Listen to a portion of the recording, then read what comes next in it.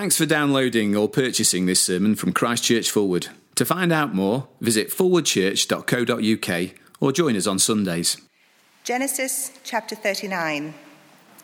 Now Joseph had been taken down to Egypt. Potiphar, an Egyptian, who was one of Pharaoh's officials, the captain of the guard, bought him from the Ishmaelites who had taken him there. The Lord was with Joseph, and he prospered, and he lived in the house of his Egyptian master.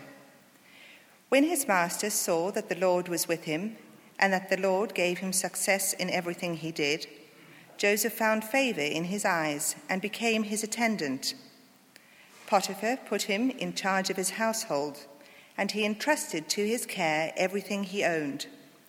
From the time he put him in charge of his household and all that he owned, the Lord blessed the household of the Egyptian because of Joseph. The blessing of the Lord was on everything Potiphar had, both in the house and in the field. So he left in Joseph's care everything he had. With Joseph in charge, he did not concern himself with anything except the food he ate. Now Joseph was well built and handsome, and after a while his master's wife took notice of Joseph and said, "Come to bed with me." But he refused. "With me in charge," he told her, "my master does not concern himself with anything in the house. Everything he owns he has entrusted to my care. No one is greater in this house than I am. My master has withheld nothing from me except you, because you are his wife. How then could I do such a wicked thing and sin against God?" And though she spoke to Joseph day after day, he refused to go to bed with her, or even to be with her. One day he went into the house to attend to his duties, and none of the household servants was inside. She caught him by his cloak and said, "Come to bed with me." But he left his cloak in her hand and ran out of the house. When she saw that he had left his cloak in her hand and had run out of the house, she called her household servants. "Look," she said to them, "this Hebrew has been brought to us to make sport of us. He came in here to sleep with me, but I screamed. When he heard me scream for help, he left his cloak beside me and ran out of the house." She kept his cloak beside her until his master came home. Then she told him this story. "That Hebrew slave you brought us came to me to make sport of me. But as soon as I screamed for help, he left his cloak beside me and ran out of the house." When his master heard the story, his wife told him, saying, "This is how your slave treated me." He burned with anger. Joseph's master took him and put him in prison, the place where the king's prisoners were confined. But while Joseph was there in the prison, the Lord was with him. He showed him kindness and granted him favor in the eyes of the prison warder. So the warder put Joseph in charge of all those held in the prison, and he was made responsible for all that was done there. The warder paid no attention to anything under Joseph's care, because the Lord was with Joseph and gave him success in whatever he did. Good morning, everyone. It's very good to be gathered like this together with God's word before us. And do keep the Bible open at that reading. It's page 43 of the Pew Bibles. And also on the way in, I hope you received a little handout like this one. It contains an outline of the sermon over the next few moments. You might find it helpful to have that to hand as we go. But let me pray for us as we look at God's word together. Father, as we come to this wonderful story, we recognize the danger that because it's so famous and familiar that we might switch off. And so, Father, we ask this morning that you give us hearts that are humble and ready to listen. And would you open our eyes to understand something afresh of your faithfulness? And we pray this in Jesus' name. Amen. And so imagine tonight you have some spare time and you're flicking through your Facebook feed. If Facebook's not your thing, then imagine you're reading the paper, and as you flick through or turn the pages, there's all the normal headlines, perhaps a few pictures of baby Archie, maybe a headline asking the question whether Spurs or Liverpool have made the greatest comeback in football history. maybe it's something on Brexit, and then your eye catches an article that really grabs you. The one secret to being a person used by God.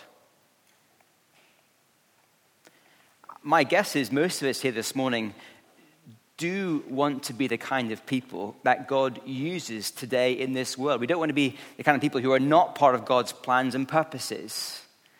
And so we click on the link, we turn the page to read what we discover. What do you think you would find in the article? Maybe the key is to be someone who is good with people, an extrovert, an influencer, a leader of people. Maybe it's someone with a brilliant grasp of theology, well-read, able to answer even the toughest questions. Maybe it's someone with a wonderful gift like preaching, maybe like George Whitefield or Billy Graham, able to preach to thousands powerfully. Today, we will get a crucial insight into the kind of person that God uses. And the answer we will see is radically different from the answers so many people think today. This morning we are partway through our series looking at Jacob and his family. Last week we saw Judah, who was a wretched rebel, restored by God's grace. This week the camera pans around to Joseph, our main man. And I want to work through this famous story before spending some good time thinking through the implications for us. And so on the handout you will see Joseph, a man used by God. So we pick up the story as Joseph arrives into Egypt. He is bought by Potiphar, who was clearly an important and influential man in Egypt. And the new slave does well. He does very well. He is quickly promoted up to the ranks. No more peeling potatoes. He's put in charge of the master's house. Look at verse 4. Joseph found favor in his eyes and became his attendant.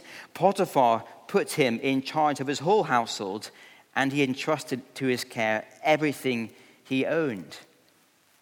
And by verse 6, Joseph is doing so well as a state manager that Potiphar cares about nothing. He leaves it all to Joseph. And it is a really impressive effort. You know, having been sold into slavery by his brothers, you can imagine Joseph sulking in Egypt, but none of that. He's busy serving really incredibly well. And I reckon many of us would love to have this kind of reputation in our offices. Having that reputation of being successful in a safe pair of hands like Joseph. But in case we missed it, Joseph is not acting alone. Did you notice verse 2? The Lord was with Joseph and he prospered. Or verse 3, when his master saw that the Lord was with him and that the Lord gave him success in everything he did.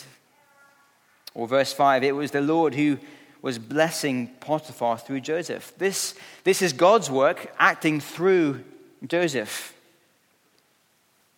And this little picture of Joseph blessing a household is a foretaste of something greater to come, because we know in a few chapters that Joseph will be in charge of not just a household, but the nation of Egypt. And there he'll be able to bless the world by providing grain in a famine. And as we read through this narrative, there is no doubt that Joseph is a man used by God wonderfully in the most impressive ways. He's a man who's far from home. He is no longer in the land of promise. He's cut off from the family of promise. And yet the Lord is with him. The Lord is everywhere.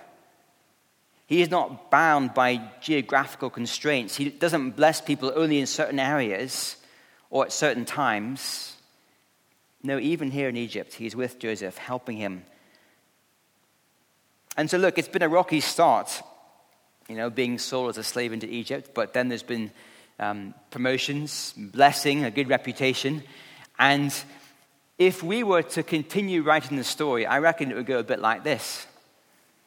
As the years passed, Joseph continued to impress Potiphar. His reputation spread across the royal court. In fact, so much so that Pharaoh heard about him and asked him to join his personal staff. Joseph continued to be blessed by the Lord, and after a number of more years, Pharaoh made him charge of everything, his whole kingdom, prime minister. And in that place of power, Joseph was able to bless the world by providing food in a famine. That's how I would write the story. And I think for many Christians, when we first put our trust in God and his promises, and we first realize that God is with us by his Spirit wherever we go, we write that kind of future for ourselves. So we expect that the Lord, in his kindness, will help us to have marriages that are always happy and full of life and blessing, that our kids will grow up well-adjusted and happy in their schools, that in our workplaces, whatever we do will turn to gold, we will get promotions and a good reputation, that our health will stand up well through the years, that our lives will be marked by the Lord's presence, bringing us success and blessing. If you like, if we were to draw a graph of time versus success, it would be a steady curve upwards. But we know that is not how the story goes in Genesis 39. And so second, Joseph, a man tested by God. So verse 6. Now Joseph was a well-built man and handsome. And after a while, his master's wife took notice of Joseph and said, "Come to bed with me." He refuses, impressively, but she's persistent. Verse 10, she spoke to him day after day.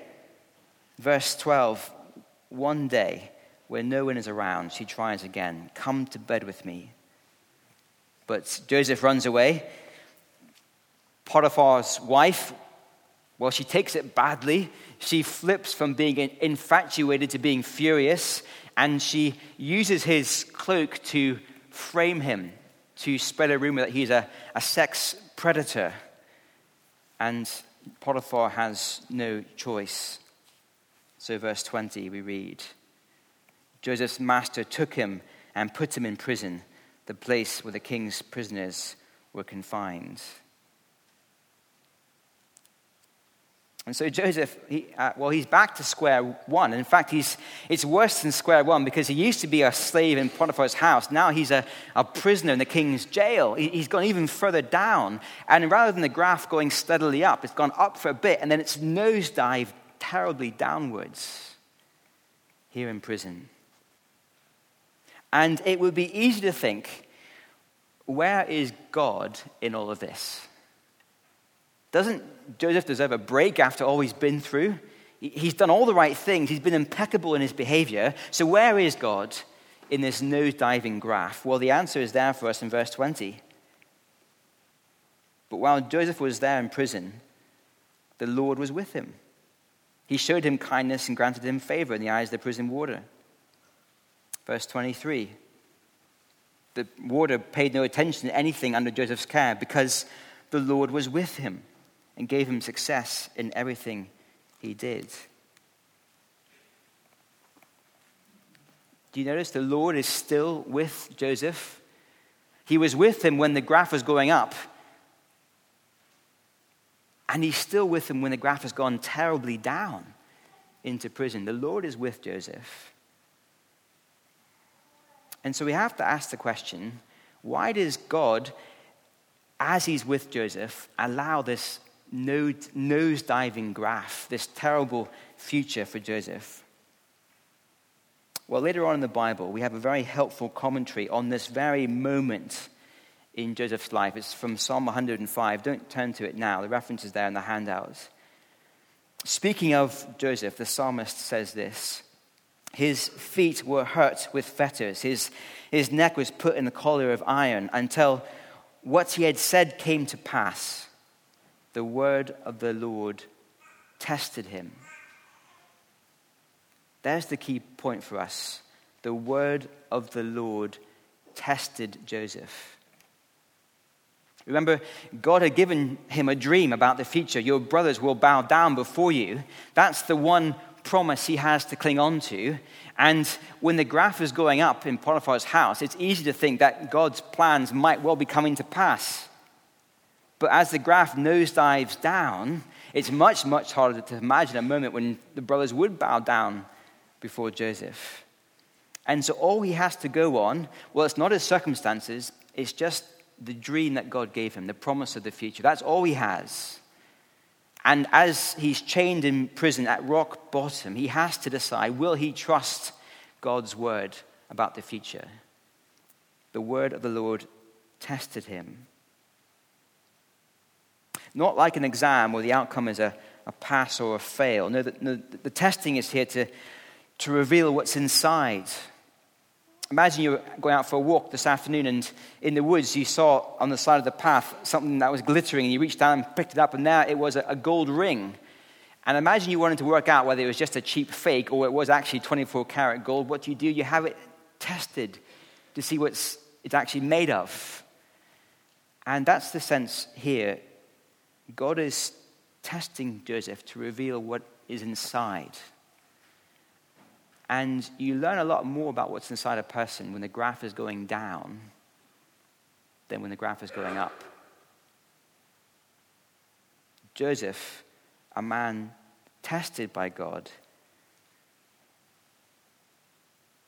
and yet found to be remarkably faithful. Think of our own lives. Isn't it often true that we discover more about our own hearts, our own grasp of God's promises, not in the good times when the graph is going up, but in the hard times, in the times of sorrow and of sickness and of when circumstances are against us, even though we can't see any reason why or we've done nothing wrong. That's when we discover much more about what's on the inside. Well, Joseph, even here at rock bottom, he doesn't sulk, no, he serves, still trusting God's promises. A man tested by God and yet remarkably faithful. Now, it would be very easy at this point to jump straight to ourselves and to think through how we could be faithful when tested. But we need to see one more thing about the story before we think about application. And the third point is this. Joseph, a man unlike Judah. Judah's story back in Genesis 38 is rolling along in parallel at the same time as the events of Genesis 39. They are geographically separated by hundreds of miles, but are happening at the same time. And as we read through the story, I think we're being asked to compare and contrast these two brothers. And in so many ways, there's similarities, but there are some crucial differences too. So both brothers leave the family. Joseph, because he's put in chains. Judah, as an act of rebellion against God's promises. Judah pushes God away by denying Tamar offspring, whereas Joseph remains faithful when tested. Judah actively hunts out a prostitute, whereas Joseph runs away from sexual temptation. And when it comes to clothing, it seems that Joseph just can't get a break. So the brothers stole his nice robe, and then Potiphar's wife keeps his cloak, and on both occasions, his garments are used to spread a lie about him. Whereas Judah eagerly gives over his possessions to buy sex. And then later on, those very possessions are used not to spread a lie about him, but to confirm the truth of his guilt. And one last comparison, and this is the most important one. Look at what he says to Potiphar's wife. Look at verse 9.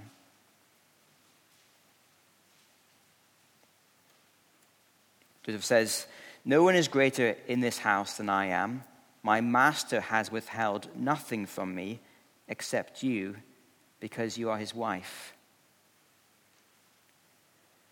Back in Genesis 2, God said to Adam and Eve that they could eat from any tree in the wonderful Garden of Eden. Remarkable generosity, except there was just one tree they mustn't eat from. Just one. You can have them all, but just one. And here the language is very similar for Joseph. His master has given him everything in the household, remarkable generosity. But there's one thing, it's the wife. Rightly so, you cannot have her. And Joseph does one thing that Adam and Eve did not do. He did not take the forbidden fruit. He runs away. Whereas Judah last week, we saw how he was ruled by his passions. He saw and took what he should not have taken against God's word. He was like Adam and Eve, and he's like every other human, seeing and taking, ignoring God's word, ruled by our passions. But not Joseph. And as we read these two parallel stories, I think we're meant to understand the differences. And it would be so lovely to read ourselves into the story of Joseph and say, aren't we a bit like Joseph? But if we're honest with ourselves this morning, are we not more like Judah? Are we not more ruled by our passions, seeing and taking what we want, not what God's word said we should have? Are we not those who are prone to doubting God's promises and blocking his plans for the world? Are we not those who give in to temptation rather than running away? Joseph is a man not like Judah, and dare I say it this morning, not like us.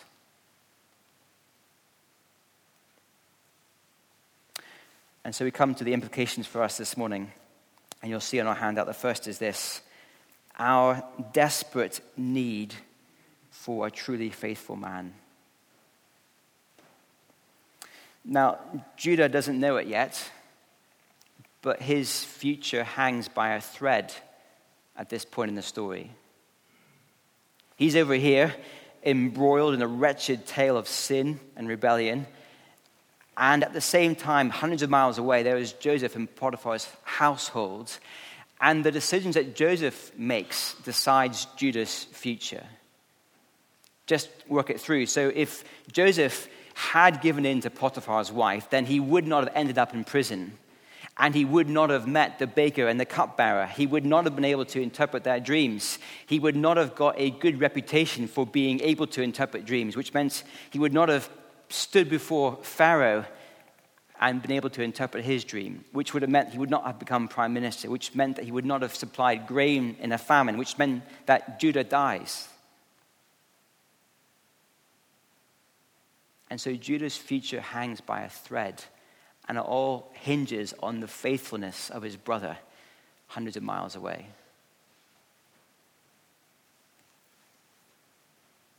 His faithfulness, when tested, is crucial to the story of salvation for this family. And many centuries later, there was another man who remained faithful when tested, and through his faithfulness has secured salvation for the world. So the Lord Jesus Christ, before he began his public ministry, before he became famous, if you like, he was first tested. Remember 40 days in the desert? He was tested by Satan. 3 times invited to rebel against his father, but 3 times he stood firm whilst tested. And then remember in the garden, on the eve of his death, as he contemplated the horrific reality of having to die on a cross to bear God's wrath for the sin of the world onto himself. As he thought about it, he pleaded with his father, please, if there's any other way, take this cup from me. But then he said, not my will, but yours be done. He was faithful when tested, and he died on a cross. And his faithfulness secures our salvation. If you have a Bible, do flick forward to that reference on the handout. It's Hebrews 4, which in my Bible is on page 1203. 1203.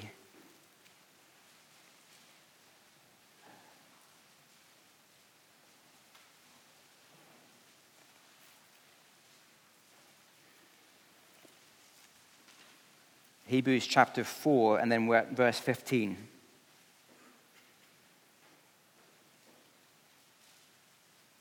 We read, "For we do not have a high priest who is unable to sympathize with our weaknesses, but we have one who has been tempted in every way, just as we are, yet was without sin.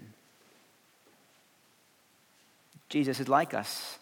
He's been tempted in every way that we've been tempted, but he's not like us because he never gave in to sin. And when we sin and are unfaithful, look at verse 16. Let us then approach the throne of grace with confidence so that we may receive mercy and find grace to help us in our time of need. Joseph's faithfulness secured the blessing of grain for 7 years in a famine. The faithfulness of Jesus Christ secures eternal access into the very presence of God forever. And so when we sin, when we give in to temptation, we should look to the truly faithful man. That he was faithful when tested is crucial to our salvation. When we trust in him, he enrobes us in his perfect life, and he takes onto himself the filthy rags of our failure and faithlessness. And that is how we are welcomed into God's presence. What kind of person does God use? Well, the person who remains faithful when tested. Yes, Joseph, but then most fully and wonderfully, we're seeing that God used Jesus Christ to bless the world forever. That is the kind of person he uses. Look to the faithful man. But what about us? Well, yes, as we see our faithlessness, it's a call to praise the Lord for Jesus, to trust in him for his death, for his righteousness given to us. But I think we can push it further than that, because in Christ, having been saved, we are called to follow Christ, to imitate him, to be like him, to be faithful like he was faithful, not to earn our salvation, but because of our salvation. And that means that today, God is looking to use people like us who increasingly are faithful when tested. And this will mean, next, that the graph of our lives will go down as well as up.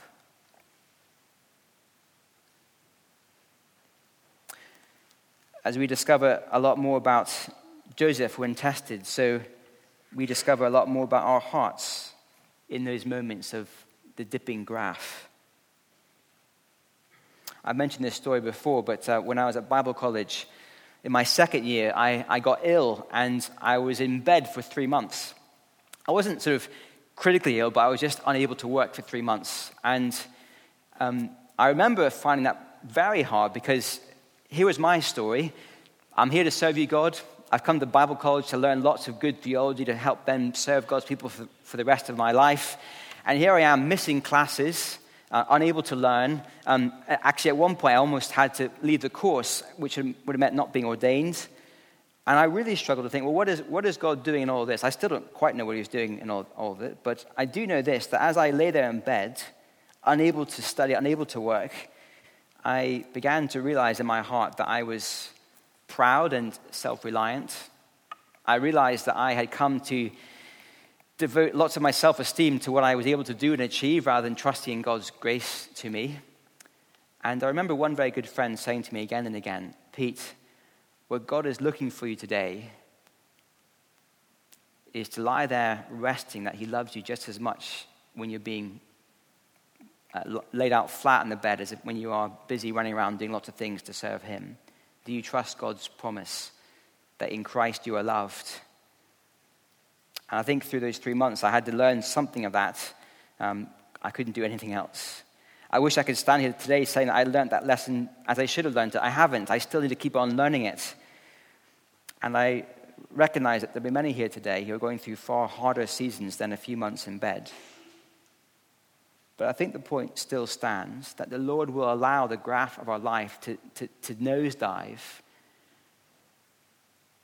And we often will be baffled by that. We often won't see what he's teaching us or why he's doing it. But we do know he's with us because he's with his people everywhere. And we do know that in the moments of real turmoil, what he's asking of us is to be faithful, to keep trusting his promises, the gospel promises we find in the Bible. And that is our final implication. The Lord is looking for faithfulness from his people. And I think once we realize that our salvation has been won for us fully by the truly faithful man, I think we can still go back to Joseph and learn from his example of faithfulness. So back to Genesis 39, if you flicked forward to Hebrews, do you go back to Genesis 39? Sorry, I should have said keep a thumb in Genesis 39. It's on page 44 if you're hunting for it. And back in Genesis 39, just notice three things that Joseph does that I think are so helpful for us as we seek to be faithful. In verse 9, at the end, he says, speaking to Potiphar's wife, how then could I do such a wicked thing and sin against God? Joseph calls this indecent proposal from Potiphar's wife, he calls it a wicked thing. And I think that is so important because when we are tempted by sin, perhaps it is sexual sin, what we often try to do is to redefine the proposal. We might talk about having a bit of fun on the side, or having a little bit of downtime, or escapism, or me time. But Joseph calls it a wicked thing. And so if there is someone at work we find ourselves spending far too much time with, if there is an app on our phone, rather than redefining it as a bit of fun, do what Joseph did and call it what it is, a wicked thing. And of course, sex in any other context, apart from between a man and a woman, in the lifelong relationship of marriage, is a wicked thing in the Bible, as is lust and as is pornography. But notice also what Joseph says. He says, it's a sin against God. He's a long way from home, a long way from family, and yet he knows that God is with him and that God sees what he's doing, and that if he were to sin, it would be against God. God would know about it. And when we give in to temptation, there's a part of us that wants to turn down the dial on the thought that God is actually there with us in the room seeing what we do. We're like little kids who play hide and seek. You know how children play hide and seek? To be honest, they're absolutely rubbish at it. They sit in the middle of the floor in plain sight and they cover their eyes, and because they can't see the adults, they assume the adults can't see them. And yet, we do that with God. We turn down the dial on the thought that God is there with us, able to see what we're doing. We can't see him, and so we assume he can't see us. And it helps tremendously to remember that when we sin, we are sinning against God, that he's there with us in the moment. And the next time we are tempted to sin, including in the area of sexual sin, Joseph remembers against God. He's there in the moment. Turn the dial up on that thought. Finally, notice verse 12, what Joseph does. He runs away. He doesn't stay around to see how strong he can be. No, he clears off.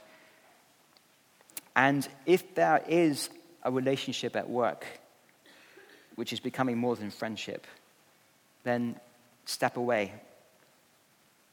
If there is an app on your phone, delete it. Install software that helps a friend see what websites you've been looking at. It's very easy to do. Maybe leave your phone downstairs every night so that others can see where it is. Or why not sell the phone and buy one that only does texts and phone calls? I'm told they still exist. If we are serious about fighting temptation and being faithful to God, then run away. Don't hang around to see how far we can get before it breaks us. We will fail at times, and that is why we must look to the truly faithful man. But let's remember that God, he doesn't need us to be a George Whitfield or a Billy Graham to be able to use us. He's just looking for a people who are faithful when tested. Let's pray.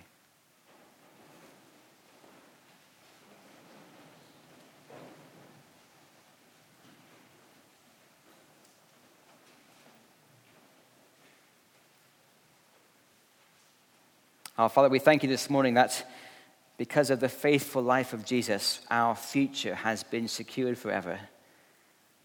We wonder this morning that we have true and perfect and eternal access into your presence because of his faithful life. And so, Father, please help us to rejoice in his faithfulness. But also, Father, please help us not to cheapen his grace.